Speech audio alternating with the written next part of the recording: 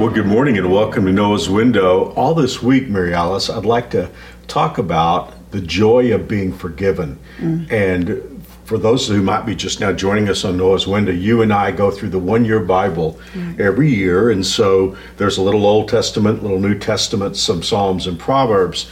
So when we were reading through the Psalms the other day, we came across Psalm 32, which I thought would be wonderful for us to talk about on Noah's Window, because it's all about, as I said, the joy of knowing that we've been forgiven of sin. And I know it's not necessarily the most pleasant thing to talk about sin in any context, but having said that, it's part of all of our lives. We're flawed, broken people. We do things that displease our Lord, and we do things that embarrass ourselves. And so the question is, what happens in a believer's life after we fall prey to a particular sin? So even though we're going to be in Psalm 32 starting tomorrow, we really have to go to Psalm 51 first, just to talk about what has been going on in David's life. Right. I think it's also of note right now for us to mention that the Psalms are a book of songs. They're a collection of songs, and they're not necessarily in chronological order. In fact, they're not in chronological order. So even though Psalm 32 comes before Psalm 51 numerically, Psalm 51 comes before Psalm 32 chronologically. Right. So David has gotten himself into a really bad situation because of his own conduct. Right. It's so hard to believe. I mean, when I read 2 Samuel chapter 11 and I read the story, you're just almost there as a spectator saying, David, please don't do this, because his life has been so charmed. Even though he's dealt with people who've been against him, like Saul and others, God just always brings him out on top. God gives him victory, makes him king. He goes from being a shepherd boy to being Israel's greatest king. But unfortunately, he goes into a really dark season in his life. Right. And that's in 2 Samuel 11. He stays home in a military campaign and is bored, doesn't know what to do with himself. And he's up on top of his palace, and he sees his next door neighbor, Bathsheba, who's taking a bath. And it's not Bathsheba's fault, because the bath was in the middle of the house, could not be seen from street level, but David's got a vantage point that the average person doesn't have. And one thing leads to another, and there's a whole lot of stuff that we don't know, and I'm glad we don't know. Because David sins for her, and however this goes down, there's a sexual act, and there's a resulting pregnancy. Bathsheba's pregnant. She sends the message to David that she's pregnant. Well, her husband, Uriah, is off fighting the battle that David is supposed to be in. Yeah, he should have been there. Should have been there. And so David is hoping to cover it up by bringing Uriah home, sending Uriah to spend time with his wife. And so, everyone would suppose that the resulting pregnancy was, it was Uriah's baby, not David's. Well, Uriah's so noble, he won't go home. And David wants to cover up his sin. And he has this idea to cover it up, that he'll position the battle so that Uriah will be killed in the battle. So let's just be honest, he murders Uriah. Right. There's no way of getting around this. So David now, for a while, as we're going to see in Psalm 32, he thinks he can cover it up. He thinks it's going to be okay. He marries Bathsheba. People in town, as far as David thinks, they don't know what's going on. But David, of course, is dealing with the sin every day. And I don't want to give away the first part of chapter 32, but it just grinds on him until finally in Psalm 51, he confesses his sin to the Lord. And so, Mary Alice, you know this chapter very well. David is just spilling out his heart to God, asking God for forgiveness. But I want to just pull one line out and then get your reaction to this. David says, "Restore to me the joy of your salvation," which makes me realize that David has lost his joy. I mean, what do you think about when you think about David losing his joy there? Well, and he goes on to say, "Make me willing to obey you." So when we're walking in disobedience, we're in an estranged situation with God, and that's a miserable place to be. It's a miserable place to be. Don't you find it interesting, though, that he didn't say, "Give me my salvation back"? Right. He had salvation, but he lost his joy. Which goes back to the estranged relationship. It's just like a parent-child relationship. When that child is living in rebellion, they're still your child. But they're miserable and you're miserable.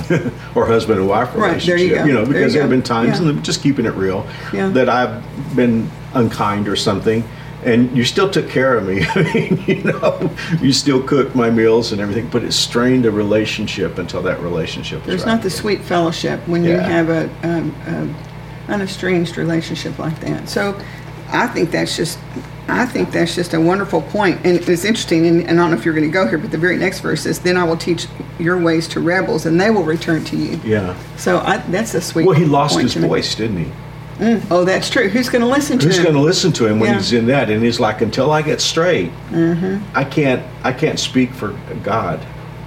And we see that happen in a lot of Christians' lives that lose their testimony because they allow something into their lives. And yet, I mean, of course, you have to be careful here, because you don't ever want to say it's okay being in that rebellious. Yeah, right. But I mean, you and I know. I was just thinking of a young man that we watched grow up, and he had some hard knocks, and he was in total rebellion against God, and really struggled to get back in that relationship. And now he's pastoring a church, but he has a voice to the other rebels, and he can tell them, you don't have to keep going down that road. That's right. And because here's the deal, we can fall prey to one of Satan's traps, but we don't have to stay trapped. Right. And that's the whole thing that we're going to be talking about this week.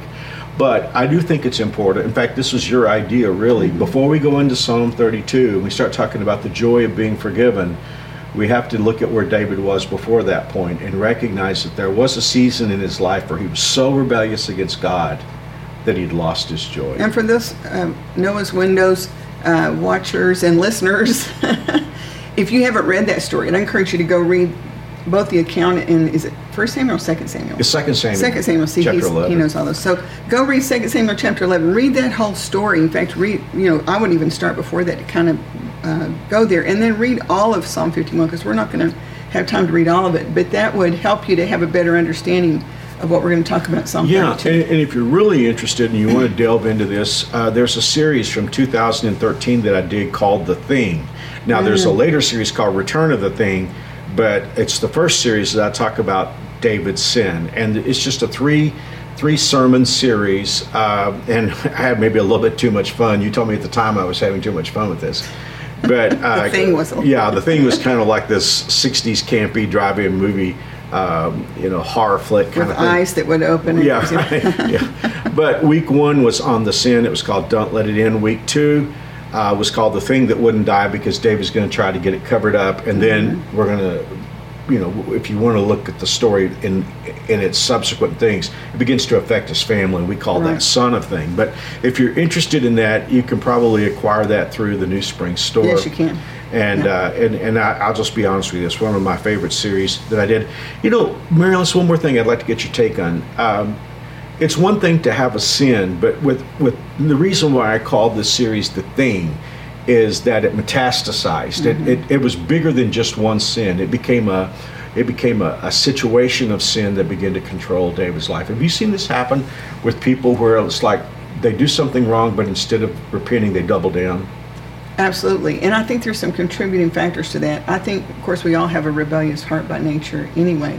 But I think Satan will tell us, you're too far gone now. You have no choice. Yeah. You become in bondage. You've ruined your life. Right. And so there's no hope. He wants to fill us with hopelessness. It's possible to ruin a season, but we have to decide whether it's going to ruin our lives. As long as we have breath, there's hope for the future. So, wow. Well, Mary Alice, this is a great opportunity to pray, because here's the deal. Even if our watchers are not in a season of sin, which I think every Christian goes through at times, but we all love somebody who's going through a season of sin. So would you pray for us today, just however God leads you to pray? Absolutely. Let's pray. Oh, Father, thank you for your great mercy and your unfailing love, that you are willing to rescue us even when we have made terrible messes of our life. And I just pray for each and every one of us.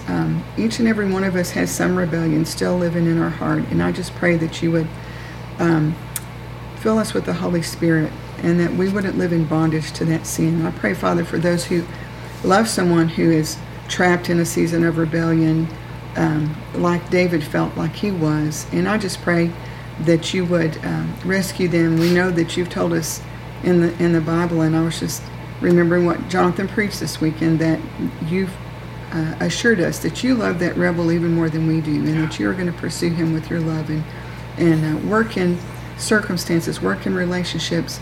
Father, I just pray for your mercy and your love in the lives of all those who are in that state of rebellion right now. And may they be encouraged as we go through these scriptures and see how you can restore and forgive, and what a joy that is to be forgiven. And I just thank you for all that you have done, all that you are doing. And I just pray especially for each and every one who's watching or listening today, who's facing a special challenge today. Please intervene, Father, and wrap your arms of love around each one. Draw them close to you. May they know and feel your presence. And we'll give you all the honor and glory. And we ask all this in Jesus' name. Amen. Well, thanks for joining Mary Alice and me on Noah's Window. You might want to get ahead. We're going to be going through Psalm 32, slowing it down just little by little to look at the joy of being forgiven and knowing that our relationship with the Lord is where it needs to be. So until tomorrow, I hope you have a wonderful day. We'll see you on Noah's Window.